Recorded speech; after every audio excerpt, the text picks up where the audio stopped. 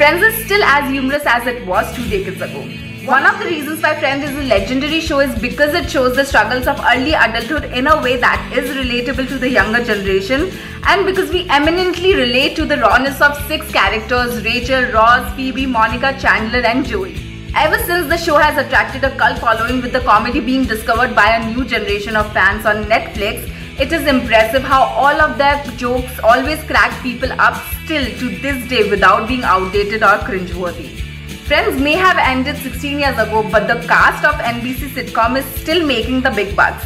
Created by David Crane and Marta Kaufman, Friends made its debut in September '94, running a decade that consisted of 236 total episodes. But do you know that the cast of Friends still stands as some of the highest paid TV actors of all time?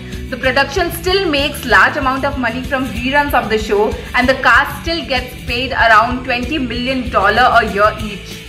This is a result of royalties made by contracts they agreed upon in the past.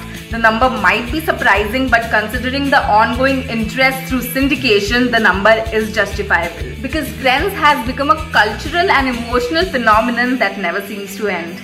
So tell us in the comment section, are you excited for Friends reunion? Because we definitely are. Stay tuned.